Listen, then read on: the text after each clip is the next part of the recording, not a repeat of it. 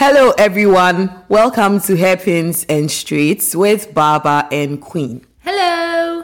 So today we have a special guest with us in the person of a Mercedes engineer, and honestly I think we're about to have the best time.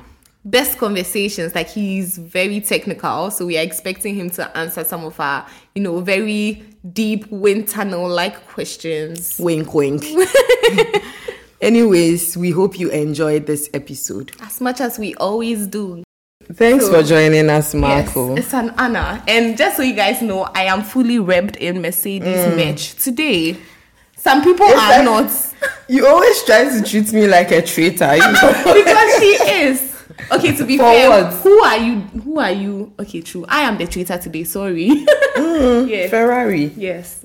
Yeah, actually, Marco did an internship at Ferrari. I don't know if you want to talk to us about yeah, for sure.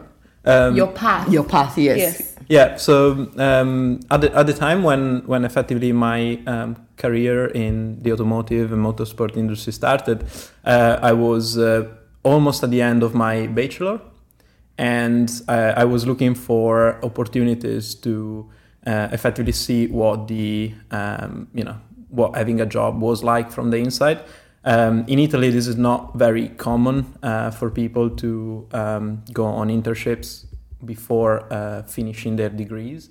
So it's sort of like it was kind of like difficult for me to get something. And other companies that I spoke with did not really like the idea of having someone that had not finished uni doing some engineering work. But I was very lucky that there was someone working there, like in my family network, and I had a few interviews, and then the internship lasted 9 months to 1 year, and I was working with the Aerodynamicist team that was converting the normal roadsters for use at the track. So I worked on the 488 challenge, and that was effectively my first project on a sort of motorsport like car. My boss at the time, this is really funny, my boss at the time was Enrico Cardile, which then ended up being brought into the Formula One side. So both of us ended on that doing proper Formula One cars. So it was quite fun. Guys, full circle moment. He has touched Formula One cars. Queen, can you explain? Yeah. Okay, so before we get into it, we are going to ask you, as per our culture. You know I forgot. Of course you did. Okay. Per our culture, we'll ask you the day you were born, and then you give us the day, and then we christen you on the show. The Ghanaian name. Well, I was born on a Wednesday. Guys, we have a Kweku. Kweku! Woo! Yes. So yeah, we'll just get into it. So I think you've spoken a bit about being in Ferrari. Yeah. How did you get to Mercedes? I'm assuming that's the first. So this is this is quite a funny story because I've as I was working for Ferrari, I was also seeking sort of opportunities to go study abroad, and I was really lucky enough to be sort of invited for a master at Imperial College. So I effectively left Italy, came to the UK, and midway through the course, it must have been early January, I was chatting with some of my friends, and they were asking me what I was going to do next, because most of them had already some sort of jobs lined up, and I remember feeling a bit lost because again, I did not realize that things in the UK were moving, so far ahead of time when it came to, finding employment for the year after, your last year of uni. and I was like, a bit panicking, and I started looking around for opportunities, and I opened my inbox, and there was an email from the career service of the university, and the first email had like Mercedes graduate aerodynamicist and a job description, and I was like, I might as well try. Whoa. And and then Not a bit me like checking my the inbox. rest, Mercedes, the where rest, are you?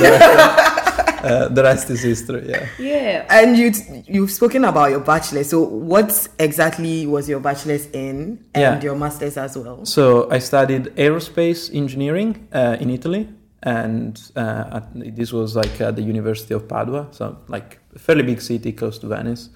And then I studied aeronautical engineering here in the UK. Did you hear that? Please allow me. I will work in Mercedes. Mark me. And when you talk about like all these like engineering fields, I mean, is aeronautics, aerospace, are there other areas of engineering or fields in engineering that you think people need to know about? Where are the hotspots that people are likely to get into like an F1 team through?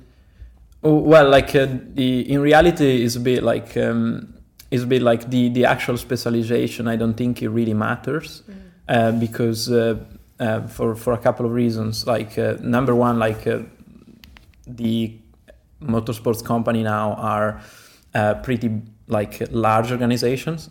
So like even though you're specialized in something else, you will always find like your gap or like an opportunity that would fit like your skills. And the second reason is that like what matters the most is how well you understand the basic concepts or like basic ideas that are common across all areas of engineering. Like how well you understand like dynamical systems, how well you understand control policies, and like how well you understand how to bring a product together with other people.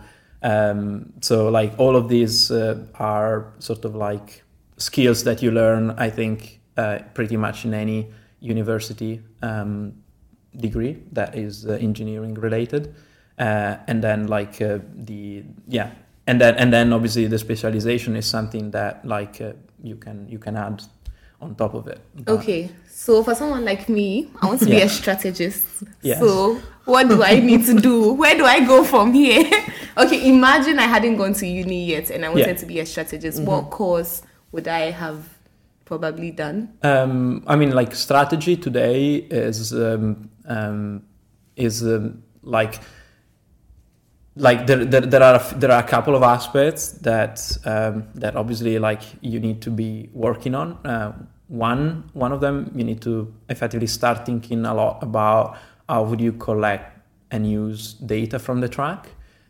So for instance, like some interesting projects that you could be trying to work on if you want to like learn what like people in strategy do would be to like maybe see what publicly available data there is on all things Formula One, whether that is like driver rankings, whether that is like open Formula One data, whether that is maybe Formula One onboards, and then try to come up with ideas and projects that you could, for instance, like develop on, and then like the second side of it is like what do you do with that information? So like I think these are the two interesting things that strategists do today. So they need to be really good at like collecting information and packaging them in a way that would be like would bring insight to the decision makers in the team. I'm thinking masters in data science. What do you think? I've thought about that before. Actually. Should we do it? You want to be Ferrari strategist? Yeah, Ferrari needs me. I think that all agree. Ferrari needs a Hannah. And I think the first time we spoke to you, you were in the office on a Sunday. Yes, it was a Sunday.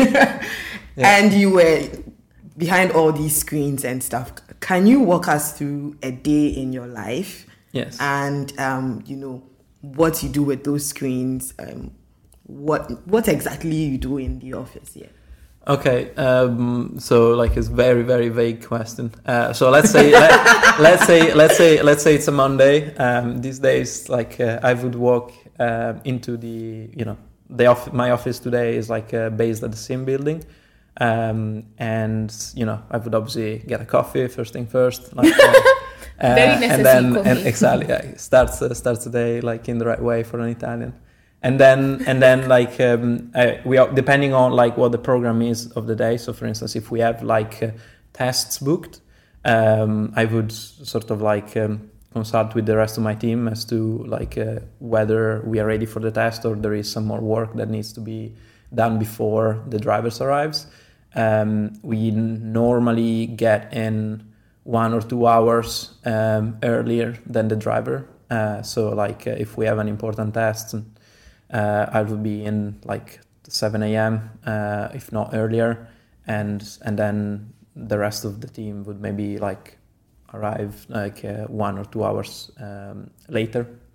It's just like depending on like who does the preparation and who builds the model for that day, for instance. These are like the few things that I do very early on, and then as the day progresses, like we effectively make sure that from a numerical perspective, everything on the simulation side is as it should be, and the driver is driving the model that we actually want him to drive. And then obviously there is the side of data analysis, feedback, collecting the feedback from the driver and preparing for the day after. So this is like what we do on a testing day, and yeah. Wow, that's so interesting. But I hate drivers. So talking about drivers, can you tell us some of the drivers you've met and worked with? Yes. Yeah. So like I've been working a lot with the Formula E team recently, and we actually finished their season finished like this August, and up to the very last minute, we were having like some days in the same with like both Nick and Stoffel. As well, Nick DeVries, guys. as well as like some of the younger British drivers that sometimes help us collecting data when the team drivers are at the track. So we used to do this both for like Formula E, and obviously we do it for on the F1 side too. So like we always have sort of like a big number of drivers that we rotate, so that we make sure that we try to be as thorough as possible when we try to effectively build the car for the next years. We kind of want to collect like feedback from different sources, as you do, to make sure that it's doing exactly what we want, and it's not maybe like skewed towards like one driver rather than the other too much. So that's why it's important. So essentially the simulator looks like the game, right, where you have the seat and the actual steering wheel. Well, yeah, it's kind of like it's the same idea of like an home simulator, but it's I would say 10 or 15 times bigger. And the like it moves around so that like the driver can inside the cockpit can experience the same sort of like cues that it would have on the actual car, and the difference from a like game to like effectively the game that we build is that our game is like constantly up to date with the data that we collect from track and from the development. So we try to add like features all the time that make the simulation more realistic, or like or maybe we decide sometimes to simplify things a little bit to make other effects stand out. So it's that kind of thing. So we have a lot of control over what things the drivers interact with. Okay, and has there ever been a time where you have sort of put together a model that hasn't worked the way it's supposed to? Oh yeah, plenty of times. Because the thing that the thing that you need to understand is that these simulations are built by obviously a lot of people, and therefore it's difficult to find someone who is an expert on every single thing. So you always need to revise and make sure that everything is done in order. But I can give you a lot of it, I can give you a few numbers. Maybe it's interesting. So at any moment in time when we run the car, both at the track and in the simulator, the two environments we actually try to make as similar as possible. But we do collect more than 4,000 signals from the car at all times. So obviously no single person can have eyes on all those thousands of channels. So we do have systems that help us making sure that there is an alignment between what we hope to see and what we are recording and measuring. But each one, these channels are only the ones that we decide to record. Then underneath it, the car itself is made of thousands and thousands and thousands of parameters on literally anything. So if you're trying, for instance, to model the air of the car will have big maps made with thousands of parameters, which then they translate into the aerodynamic forces on the car in the model. So of course there have been tons of instances where some of these parameters were wrong, and sometimes it's difficult to you have some outputs that are not really what you need to debug it. So it takes sometimes a little time to understand what went wrong. But I think we are getting really we are really good at that. Wow. So that's an overload of information all the time. I think I'll have to listen to this episode. I'll have to listen to it a lot of times. Some funny things that happened before, which are really common. It's when sometimes we go to the track and we have wind measurements that come back in kilometers per hour, but then our car is all modeled with SI units, and obviously it has happened before to put too much wind in the simulation, or maybe the wind from the different direction, or or all sorts of things really, make it rain when it's not raining, or those kind of things. And when it comes to simulation in relation to the new regulation, how did that work for you? Against you. In terms of trying to figure out what the regulations mean. Did it even affect you in any ways? Did you have to change a lot of things when it comes to the simulation itself? Well, yeah, a car is always a car, right? So the basics remain the same, but obviously, as I was saying, we try to be really precise with what we model. So when you have, for instance, a different suspension system, all the parameters that describe your suspension, or sometimes the model itself will have to change to effectively represent the new layout of the new car. So yeah, it's effectively a translation that needs to happen every time there is a big jump in the regulations. Okay. And actually, how do wind tunnels work?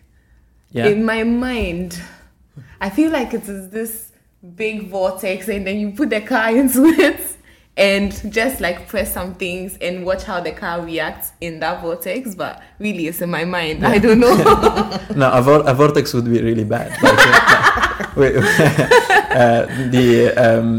So effectively, it's almost like so there are different types of wind tunnels, and some of them are obviously like more like for small scale projects. So they normally are divided in like they're as in broad classification of wind tunnels. Is like there are the open section ones, closed section ones, and also like in terms of like if they are effectively just a pipe or more like a torus, So like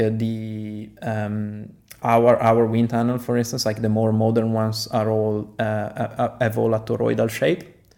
And then on one side of this torus, you have like the control section, which is where you take all your measurements. Whereas on the other side of the torus, you have a big fan. So this fan pushes the air, and then you before it is whatever you put in the control section. So for instance, let's say it's like a car model.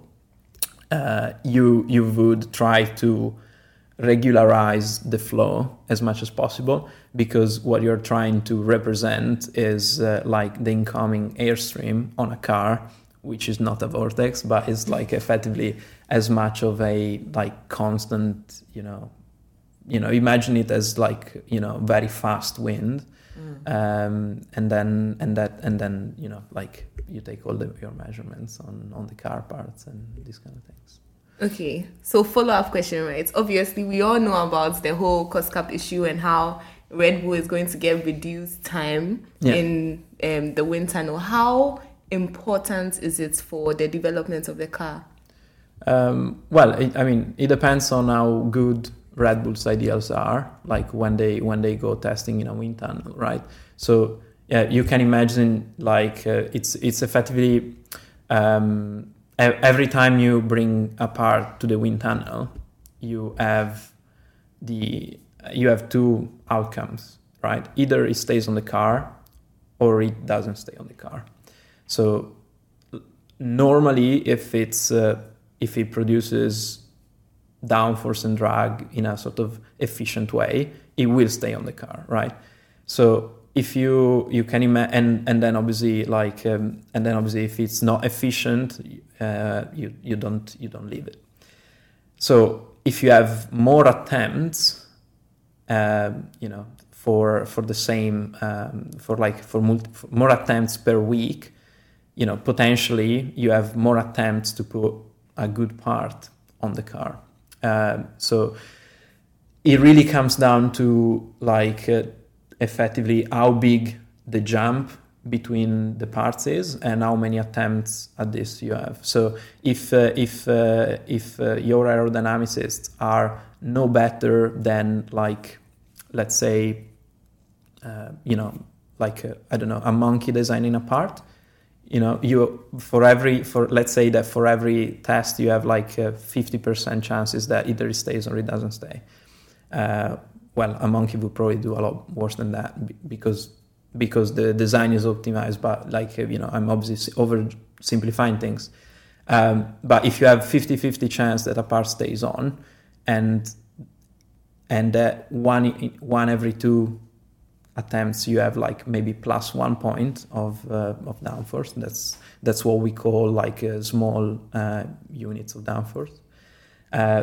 So if you can imagine that like if they have 5 tests per week less, that would be 2 points per week less downforce, which then translates over like over a month in like 8 to 10 less points, and over 2 months like 20, 30, so, and it goes on, and it builds up, and then you have the time sensitivity to those like points, which for downforce and drag is quite high. So you would say that like if you for instance are missing, I don't know, like 5 to 7 points, that could be like a tenth, like Wow. at a certain track. So you can imagine that if they end up missing a lot of those, like then that would have a big effect. Wow, okay. Then maybe they were punished a bit well now. Now I understand it. I think I was a bit angry, but okay. Yeah. So another question is on your work-life balance. And like we mentioned, you were in the office on a Sunday.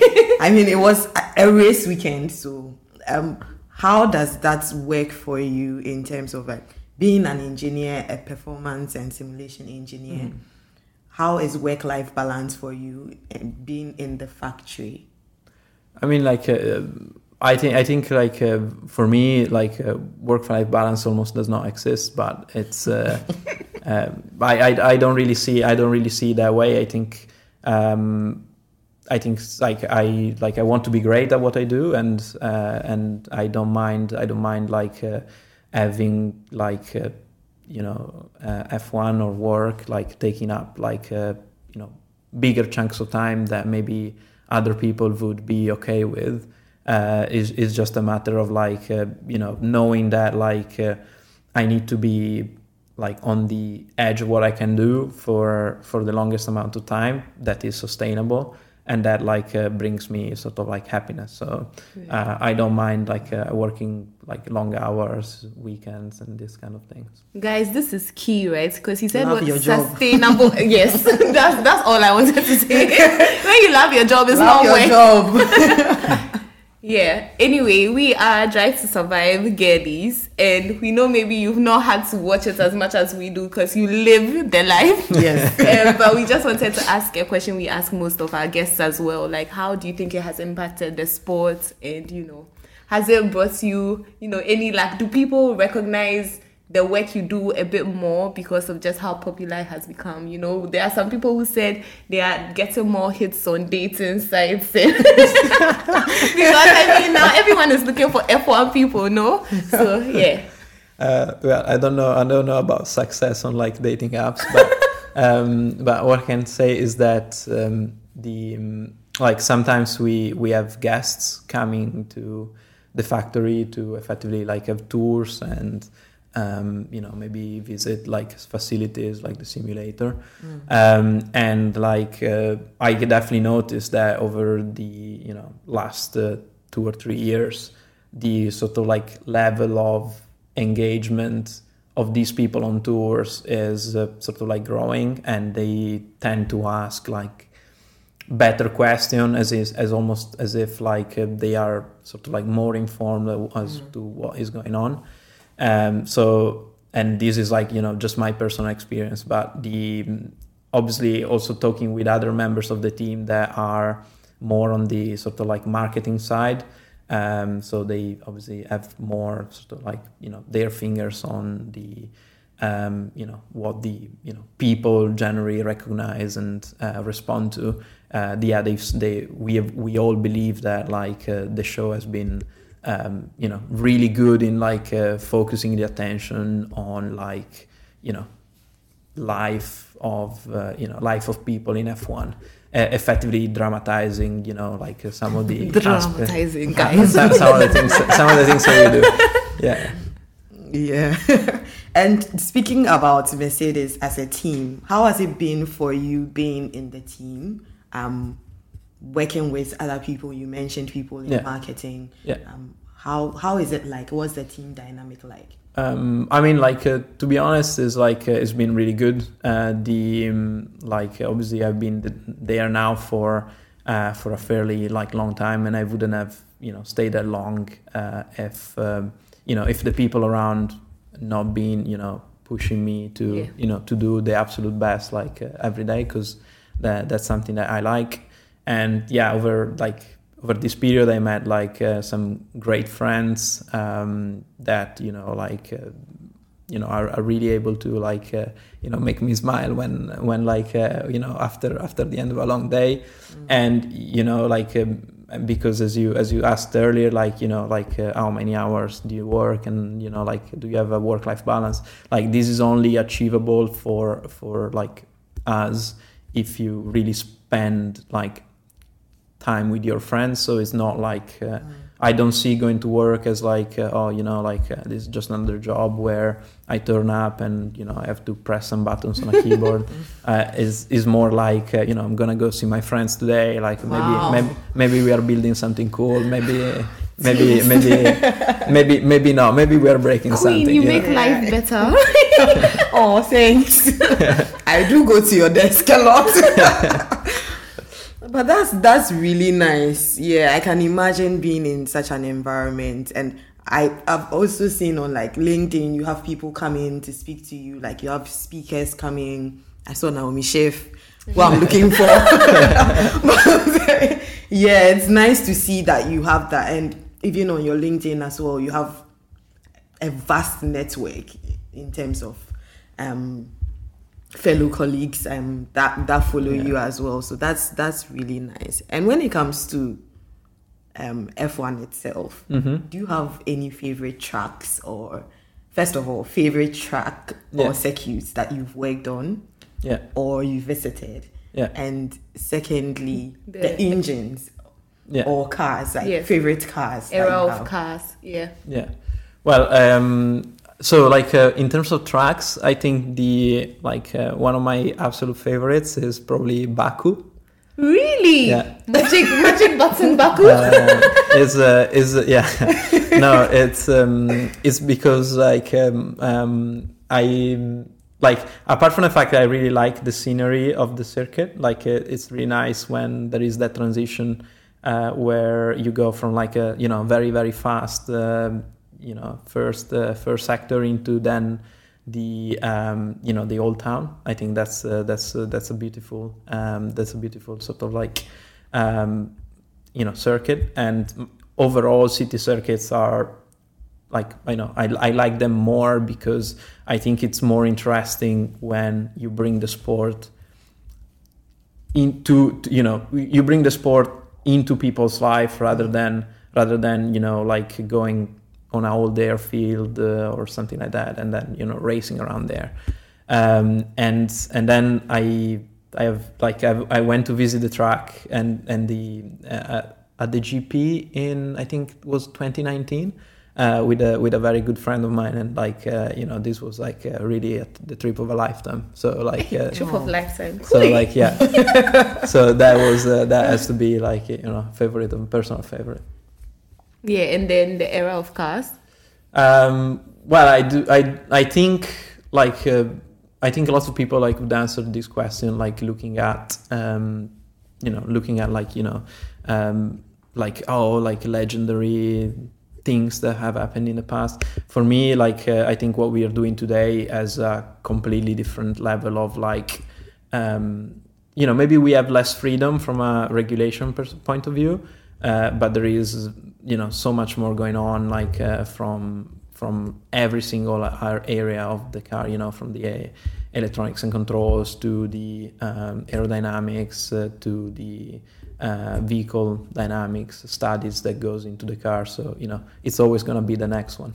Yeah, okay, makes sense. And then considering like the atmosphere within the team from always winning everything for like the past 8 years to this year, has anything changed? Has there like been more of a build-up of fervor, like we need to win this again? What's the atmosphere like? Well, I mean, like things change all the time, right? Like an organization in the end is just like a living being. So obviously, like winning everything all the time is kind of like a very unstable position, and like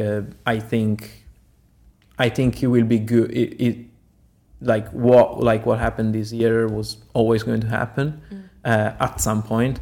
But I think it's good that the team is going through like some let's call them like ups and downs, because hopefully like things will be corrected in time, and we can have like a much, brighter future, rather than, maybe keep winning until one day you don't win anymore, and then the organization cannot sort of respond, and just a bit like it happened in the old days with some of the other teams. Mm-hmm. What you want is like maybe have an year like we are having now, where you're not really that competitive, but you're not too far away, and then like hopefully like being back on it like the next year.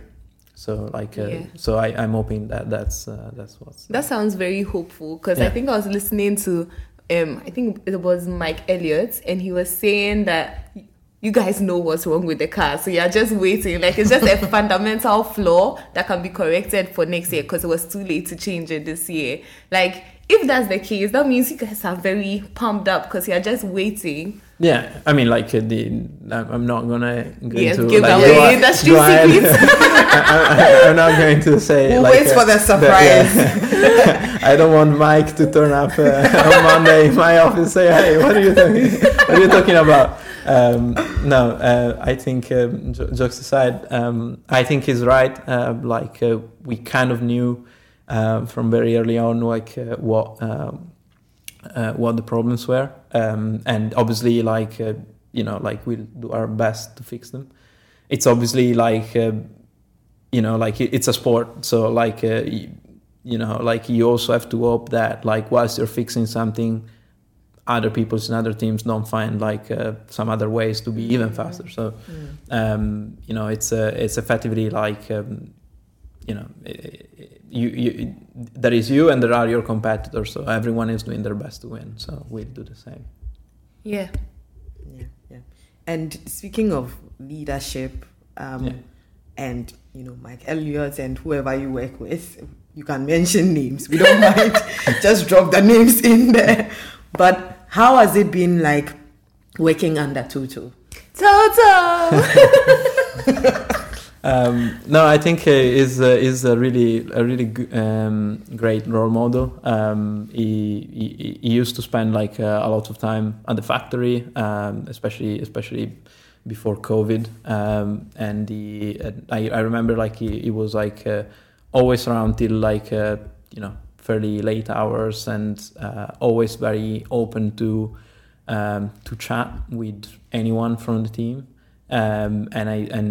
Sort of giving the impression that he was always very open for feedback, and sort of listening to what the problems are, and what are we doing to fix them. And I think that is something that resonated with me, in the sense that I think that's what a leader is supposed to be. Supposed to do. Just be in the middle of the action, always very open to suggestions, and looking to support your team as they're building things. Yeah. I think we've asked most of our questions. Yes, so shall we get to the fun part? We skip to the good part. I'm worried. So we are going to have the language session. I mean, we spoke a lot about about culture and what Tree is and what Ghanaian language is. So we are going to try and get you to say a few phrases just to test your Tree. And then afterwards, you can teach us some Italian. We know grazie mille. Grazie mille. Grazie. That sounds very wrong. No, Vettel says so is right. No, you are butchering the... Okay, I'll get the accents later. Okay, so first thing you are going to say is listen to hairpins and straights. So hairpins and straights doesn't change. Okay. But listen is muntie. Okay. So muntie, hairpins and straights. Muntie, hairpins and straights. That's good. Yes. Should we continue? Let's try. Let's give him another one. So next part is my name is. So you say my name is Marco and listen to hairpins and straights. You break it down. Tell him the first part first. Yefremi Marco. Okay. Yefremi Marco Muntier Airpins and Straits. Okay, so this time say Kweku. Say your Ghanaian name. Yefremi Kweku. My name is okay.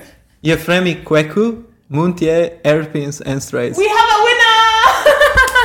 Amazing. This was really good. Yes. This Okay, was now really it's our turn. I know I'll not be that good. You can tell us something. Listen. Well, we have to listen to everything. Italian. So Italian, you said. I'm scared. Well, would you want something like Formula One related, maybe? Yeah, but don't make it too difficult. Wow, we're better with a choice. Like some phrases like you know, like the Ferrari drivers say maybe when they're winning. That would be funny. Okay. So like let's go with like this is a great car. Hey. Okay. Fine. We are ready. Bring it on. È una grande macchina. È una grande macchina. Woo, woo. I'm on it. I'm on a roll. Like it's a great machine. Yeah. Macchina. Yeah. Oh. You're intelligent. Yeah. That wasn't bad. Yeah. We also have like the term automobile, which is like maybe like the German auto, or you know, yeah. But like is that is a term that like you would use more for like normal, you know, utility cars and you know like common cars. Machina. So that means machina is a machine. Yeah, Proper. It's more like guys, that wasn't too bad. Yeah, this time you did well because Swiss, German Swiss, you did not. We went to Spain and I was telling people grazie instead of gracias. You know, I'm Italian at heart. Yeah. Ferrari fan. Yes. Anyways, thanks Marco for joining us on this episode. We so really so appreciate good, and it. I feel so smart right now. Like I have so much information. They also have the same information. Yeah. Okay, we can be smart together. Don't forget to like, follow, share, Subscribe. Subscribe way. There's no Subscribe to the subscribe podcast. button.